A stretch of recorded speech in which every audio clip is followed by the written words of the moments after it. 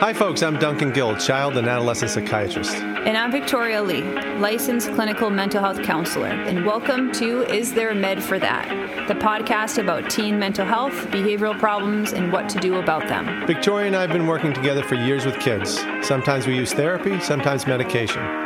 Sometimes we just give guidance to parents. And we realize that sometimes kids just need to be left alone. We don't have all the answers, but we've got some of them. We'll do our best to share what we've learned over the years working with struggling kids and their families. We hope you enjoy the show and that we can be helpful to those who have taken on the hardest, most important job in the world, being a parent.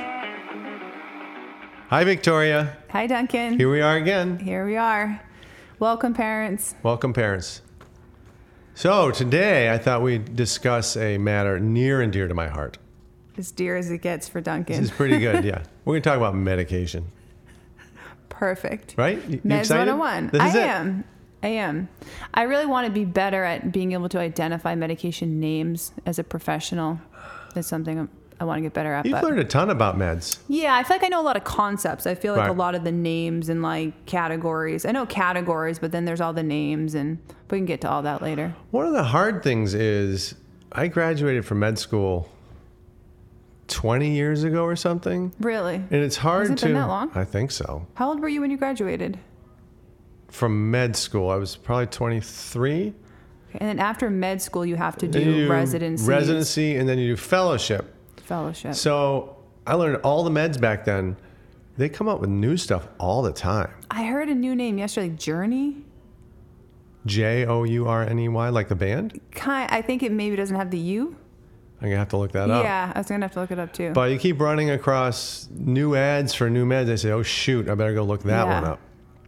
So anyway, it's hard to keep up with the times, but 20 years. that's just... When are you technically a doctor? When you graduate med school? You're technically a doctor after med school, although you can't practice. You could write a book and have MD after your name. I think Michael Crichton did that. Okay. What do you write? Coma? I don't know. You wrote a few things. Anyway, so you have the letters, but they don't do you a lot of good until residency. Because you have to work under people? You have to work under people. And you don't know really anything No, practical? and you're totally low person on the totem pole. Okay. You go into the hospitals, and you're like the lowest of the low. And nurses don't want to see you. Really? And the docs can be patronizing I'm and sure difficult they if they're can. surgeons. But it's actually really good, I think, to start down low because, at some point, you're higher up the totem pole. So it's good to have a sense of hierarchy and the pluses and minuses of it. Yeah. Humbling for a little bit. Keep those doctor egos in check for the first couple of years. For the first couple. Then you lose that. So anyways, thought we'd talk about meds today. Meds 101. Meds 101, just an introductory And are you, as you go through Meds 101, are you taking the perspective of adolescent medication or more like just medication in general? Medication in general, I don't think the principles are any different. Okay. At all.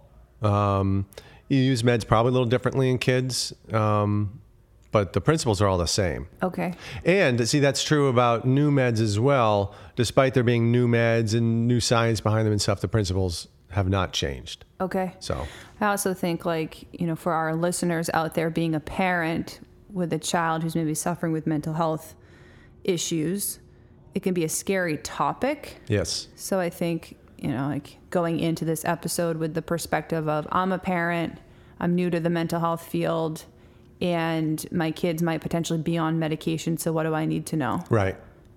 Yeah, Cool. That's the idea. All right. So we talk about developmental problems. You and I use these terms.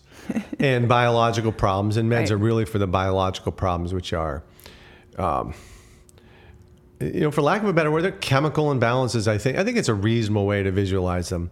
But these are usually genetic, either conditions or tendencies. But they're things like depression, clinical depression or major depression, bipolar disorder, schizophrenia, but they're also softer issues that are more traits that are still impacting functioning, like anxiety, which can run in families, mood stuff that's milder than major depression or bipolar disorder runs in families. But it also occurred to me that there are a lot of conditions that are not related to genetics, which meds can treat as well. Questionable, autism certainly is somewhat related to genetics, but sometimes not. We don't really understand fully. But meds can be very helpful for autistic folks. Okay. And also folks with brain injuries. Right. Brain injuries can cause all kinds of issues, from psychosis to impulse control problems.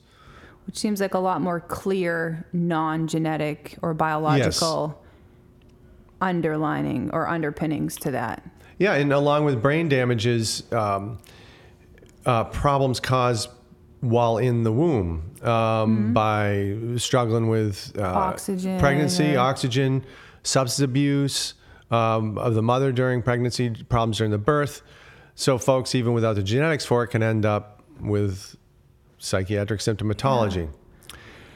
Yeah, and not to be difficult. Is it starting already, Victoria? Well, we're not even 5 minutes into this podcast. You mentioned, I was on vacation last week, so maybe I'm a little more energized. You mentioned the chemical imbalance piece, right? And I like how you said it, visualizing it in that way versus clearly saying that it is a chemical imbalance, because I even heard, I haven't been able to find it, but there's maybe a new study out that kind of debunked the whole chemical imbalance perspective. And I think, and so again, not to be difficult, but what if you don't believe in chemical imbalances? Meds can still be useful even if it's not about a chemical imbalance, right? Sure, they're either useful or they're not. Right. And ultimately, who really cares why? Yep. But just based on experience, they are. But yeah, that's good. I think I saw that study you were talking about. I think we talked about it. I had problems with that particular study just based on methodology. But sure, yeah. And chemical imbalance, I think, is a gross oversimplification. And sometimes it's a way people are wired, and who knows what else. So sort many of hardwiring. factors are probably you can't even measure. Can't even measure. Yeah, at least like with a broken bone, you have an X-ray. You can see, broken bone. Right. But if there's a mental health symptom that you're trying to potentially medicate, there's no X-ray or anything to say, here's an imbalance. There is not, and this is a popular misconception. So in psychiatry, really, imaging and blood tests and genetic tests has very limited value. They have some sort of gross changes they can see in terms of brain size or certain areas. They can look at pretty pictures of the brain with color and the way blood changes and functional MRIs and that kind of thing. We can do genetic tests from cheek swabs. We can do blood tests. I did one of those on my dogs. You did a genetic test on your dog? Yeah, to see what breeds they are. Oh, Sorry, you can do that. It's like Ancestry.com for dogs. Yep. Side note, sorry. You're totally being difficult in this podcast. You're a this dog is great. You lover, totally Duncan. distracted me. Okay. What was I saying, Victoria? You were talking about like the pretty brain scans. That's right. Pretty great brain scans. Let's be serious for a second here. Okay. All seriousness aside. Yes, sir. Yes. So they also have very formal tests like written and multiple choice tests, which all, I think, have some utility but very limited overall. All those tests. Because they're often like self-reports, right? They all really are based on self-reports. Which is so unreliable. Which is unreliable to begin with. Yeah. That's not true. They're not all based on self-reports. But Franz de Waal was talking about how funny it is to him as a biologist, how the mental health field, because he's merged a little bit into the mental health field and how his studies can help inform people and how we practice. But he talks about how bizarre he thinks it is, how people so much of the research is on self-report. And he's like, if you know anything about human nature, it's not very accurate. No. And honestly, the best objective tests for psychiatric problems is an interview. It's you yourself as the Observing. interviewer, seeing what they look like and having Like the experience with it before. biologist observing the bonobo in the wild. Bonobo? Bonobo, is that how you say it? I have to ask my kids. Is that some Bonobo? kind of animal? Yeah, chimps, and they're part of the apes. You got to go on vacation more often. This is great. Ooh, the boss just told me to take more vacation time, and we have it recorded. So, anyways, they say psychiatry is 19th century diagnostic with 21st century Right. Technology. technology, and that's absolutely true. So, Wow. in my opinion, my humble opinion, best test for everything, including ADHD, which has lots of sort of quote unquote objective tests for it, is the clinical interview still. Right. So, I like that. thank you. In terms yeah. of like the myth of mental illness, Yes. what is it SAR? SARS. SARS. Okay, Yep. no, I'm screwing that name up. That's kind of their thesis in there, right? Or like that perspective is based on that there is no real identifying. You can't point to anything and say, here's a mental illness. And that's why, would you say that's his theory? Yeah, so SARS wrote about, what was the name of the book? The myth of mental Myth of illness. mental illness. And then the medicalization of every day. Right. He and read a ton of stuff. As I understand it, he takes a position that's not unusual, which is that because these are things we can't measure, because it's so soft and sort of seems vague, it's not real to consider mental illness as a real thing. And I read parts of it, actually. And I can sort of see where he's coming from. Yeah. But at some point, you get to illnesses like schizophrenia and bipolar disorder. It's really hard to argue with neurology of that. Yeah. And fundamentally, how, I guess at the end of the day, whether you can, if you can help someone with, yeah, exactly. Because I read some of that book a long time ago and I really liked it too. And I understand the perspective and agree with a lot of it. But then, like you said, when you have more extreme things, it becomes very evident. Like, why wouldn't you want to try to help? Right. If you have something that can help, but you're withholding it. And not that that would even be its argument, but. And the other thing is, this is very typical of science. If you can't measure it, it's not real. Right. But God things is like syphilis was seen as a mental illness for a very Right. long time, which caused psychosis and delusions of grandeur and all kinds of stuff. And these people were locked up in asylums. That's what they called them back then anyways. Asylums. Yeah, and then they found out it was a neurological thing. Yep. And now it's treated with antibiotics. And that will likely happen with psychiatric things as well. Yep. It's sort of, and we talked about psychiatry being a shrinking field. Yep. As things are better understood. A shrinking field. Shrinking field, yeah. It's taken over by good. neurologists. But isn't that a good, like a shrink? Oh, that's good. I didn't think of Yeah, that. Scott would appreciate that. Good dad joke. That's a good one. So, in any event, moving on to, this is sort of related to what we're talking about. We're talking about mechanism of action of these meds. Mechanism of action. How these medications work, we really do not know. We have a surface level of understanding that is very easy to trot out and sound scientific. And we certainly understand some things. Yep. At least when I was in school, there was it was pretty simple ideas of depression, too little serotonin, too little norepinephrine, too little dopamine. These are 3 neurotransmitters, chemicals in the brain, which is why we think of chemical imbalances. Psychosis, too much dopamine. Parkinson's disease, too little dopamine. Addiction, too much dopamine. So, Or just the right amount. or just depending on your perspective. Yeah. And these things are probably true.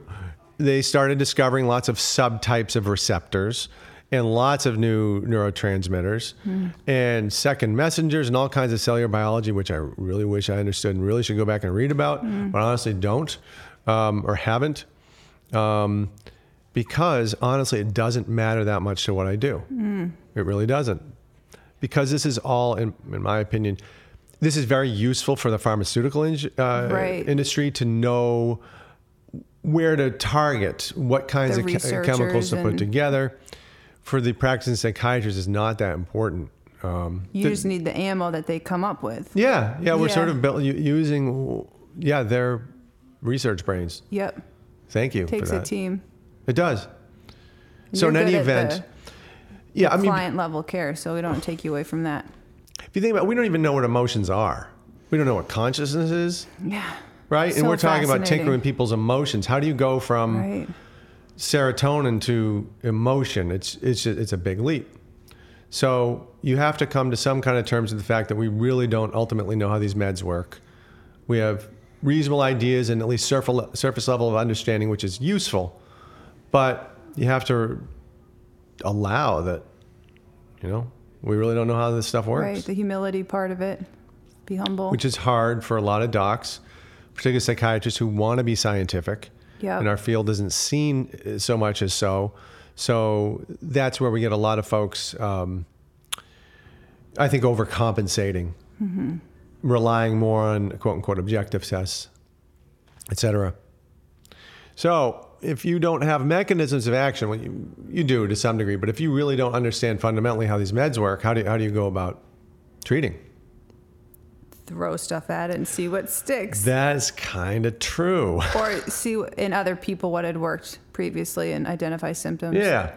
That's sort of a way that sounds a little more scientific. It's accurate is trial and error. There you go. Thank you. You like that better? I like that. It's a good biological or like more scientific way to put it than my developmental throw.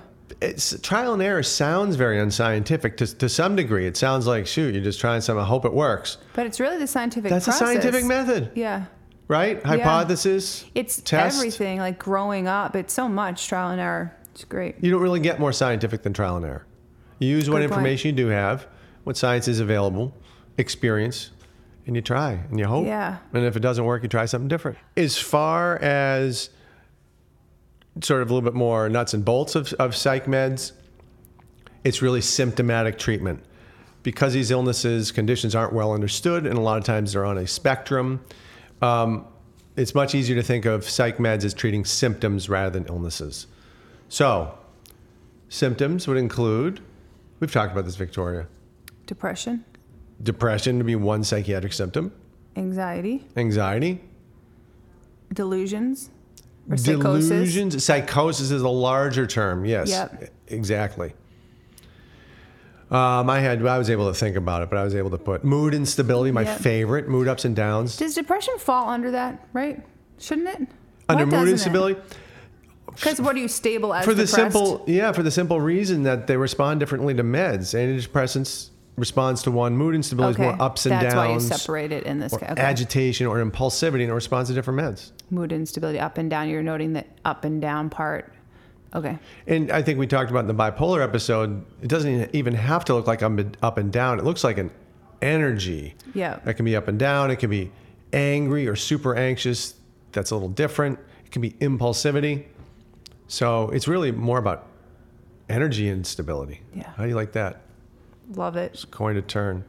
Dunk's in the zone. And then I've got inattentiveness and hyperactivity I had to put in there for ADHD. So, and I think we talked before, Victoria, as to what the scientific way to treat depression is.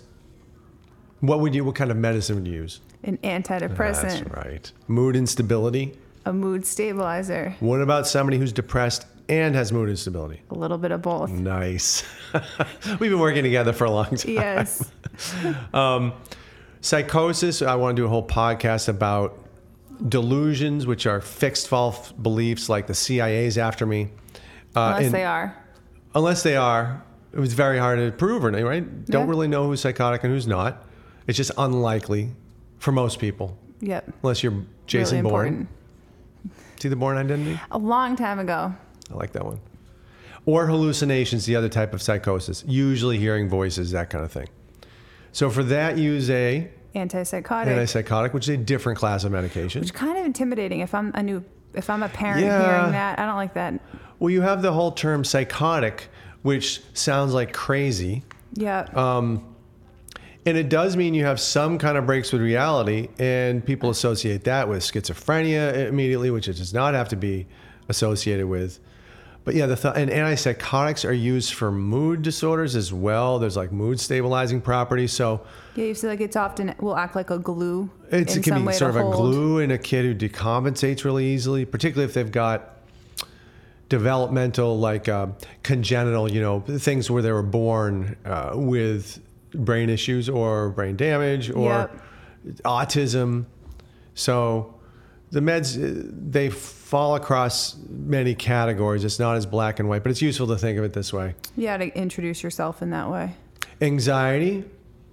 What med are we using for that, Victoria? An anxiety medication? Anti-anxiety? Do they call them anti-anxieties? They do have anxiety meds. They have things like Valium, and these are anxiolytics, and Ativan, anxiolytics. I like that word. I like that one. Yeah. They've got Xanax. So they do have lots of meds for quote unquote anxiety. What are the Z hypnotics? Do you know what those are? They're probably talking about the Ambiens and Lunestas and Sonatas of the world. What category would you put them in? Sleep aids? Those are sleep aids, but they're similar to the meds I'm talking about, which are benzodiazepines. Yep. And some docs do use that, and I think in a limited set of circumstances, they do make sense, but it's limited. And for real clinical anxiety, I like antidepressant or mood stabilizer. Okay. You don't get addicted to them either. Yep. So yeah. Harder to sell on the street. Yeah, a lot of the anxiety meds can have higher levels of addiction rates, like benzos and... Right. Well, only benzos are the ones I'm thinking of, I guess. Yeah. Well, those are most of the anxiolytics are benzos. Anyways, you treat based on symptom and you combine if people have multiple symptoms. And as far as... I think you asked me this. Yeah, as far as deciding who needs a med and who doesn't, what's your thought process, Dr. Lee? Well, I would always defer to the risk of not medicating versus the risk of medicating. This was a guess what I'm thinking question. You aced it. Yep. Risk benefit. What's the risk of not taking medication? Well, what's easier is the risk of taking medication because most of these meds have been studied for a long time. We have a lot of clinical experience. But I got to tell you, as a non-doctor person, they are scary sounding, right? Or like a parent, even more so. Yes. Like, oh my God, like I think of I don't watch TV much, but like back in the day, they very quickly read all the side effects, like bleeding from your eyeballs and like Caesar's coma death. Yeah. Yeah, Scary. I can't imagine those ads actually sell medicine. I guess it's name recognition, but who wants to try Cymbalta when it causes Caesar's coma death? Everything causes that at the end. Right. What would you say to a parent who's worried about the actual side effects? It's a great question. Or potential side effects. Yeah, you have to have some trust in your doctor. That's pretty much it, who has both the, quote, literature experience, but also the real life experience. Of seeing what the meds have done to people. Of seeing what they do to people. And haven't done to people. Yep. But that's the flip side, in the part which makes this make a lot more sense is to actually think about medicating is the risk of not medicating. Yep. What brought you in today that you're concerned about, and are they able to function? Is their life in shambles because of a mental health issue? Or in danger, yeah. Suicidal thoughts. Yeah. That's a big risk to take. Yeah. I also, too, being the non-doctor clinician, always want to stress, too, that medication is part of a bigger plan, right? In that, are you as a client or a parent, as a child, like, are you trying other things that also have mental health benefits? Like, have you really explored the avenues to optimal mental health? And are you practicing those things in your life? Because a lot of times, but then it gets complicated because sometimes a mental health disorder can prevent you from starting those plans or activating plans or coming up with plans. Right. And so you can be in a tricky spot. Yeah. That's one of the risks of medication, and not just side effects, but the risk of saying this pill is going to fix my kid or fix my problem, which can distract from doing real work. Yeah. And there are sort of severity of biological problems. And a lot of the kids we see are sort of in the middle, where they either don't have biological sort of genetic stuff, and they're just struggling with being a teen and environment and life, or they've sort of got some genetics for depression, mood instability, anxiety, so meds may be part of the picture. On the other hand, you go to severe bipolar disorder or severe schizophrenia, and you're really probably not going to get practically anywhere without meds. Yep. So there's a real continuum. Question, what if like, and you probably never know this, but... I know it. Spoken like a real Gil. What if... Dad, I hope you heard that. Yeah. I learned that from Ben, for the record. What... In my head, I'm like, well, geez, if... Like, even if you don't have a biological situation going on like I have, like, say you have, like, biological depression or biological anxiety. See, if you don't have that going on, but you take one of those, a medication, will you feel better? Like, No. Are they just helpful? And, like, Great question. that's, like, the drug addict in me probably being, or, like, you know, thinking, Yeah. there's got to be some benefit to taking something. Almost all meds are either going to do nothing or you're going to feel kind of side effecty. Okay. Benzos like Valium, Ativan, Xanax are an exception, which is one of the concerns. Then is that's that the you are going to addictive feel nature. relaxed like you had a shot of vodka if you take one of these meds. Or stimulants. It's probably oversimplification. Or stimulants. They'll keep you up. They won't. In my clinical experience, I haven't seen a lot of evidence that they make you hyper-focus in a very useful way. I think they experiment on soldiers and that kind of thing, but I don't think there's Nazis a huge benefit did, I think a lot was... other than staying yeah. up and being awake. I think there's a lot of recreational interest, though, in stimulants. There is. Yeah, there's a lot of interest. I don't know. I mean, I think they fuel med school, don't they? I've heard that like a lot of like colleges that like to cram. I went to the Caribbean. I don't think we had any access to Right, you real guys. meds. Probably all the chill people went there. They're like the island Yeah. seekers. Yeah, You know, more that's type one way B of looking at it. doctors. Of like It was of the sometime we world. got to talk about. It's a fascinating crew. Yeah. But for the most part, if you take an antidepressant, you don't need it. It's not going to do Okay. anything. And now, why? Great question. I'm scratching my head. Yeah. Um, It's perplexing to me because maybe it's, I don't know. Yeah, I maybe think- it's balancing versus enhancing, or Yeah, it's the sort of neurotransmitter theory is that if you have enough of something already, adding more isn't really going to make a difference. If you have too little, it can be a dramatic change to normalizing it. That's the best way I would okay, hypothesize that works. yeah, So, yeah, so as far as side effects go, I'd like to do another episode sort of on side effects in general, but most of the side effects are mild with these meds, not always, but mostly, and we have a pretty good idea what they are.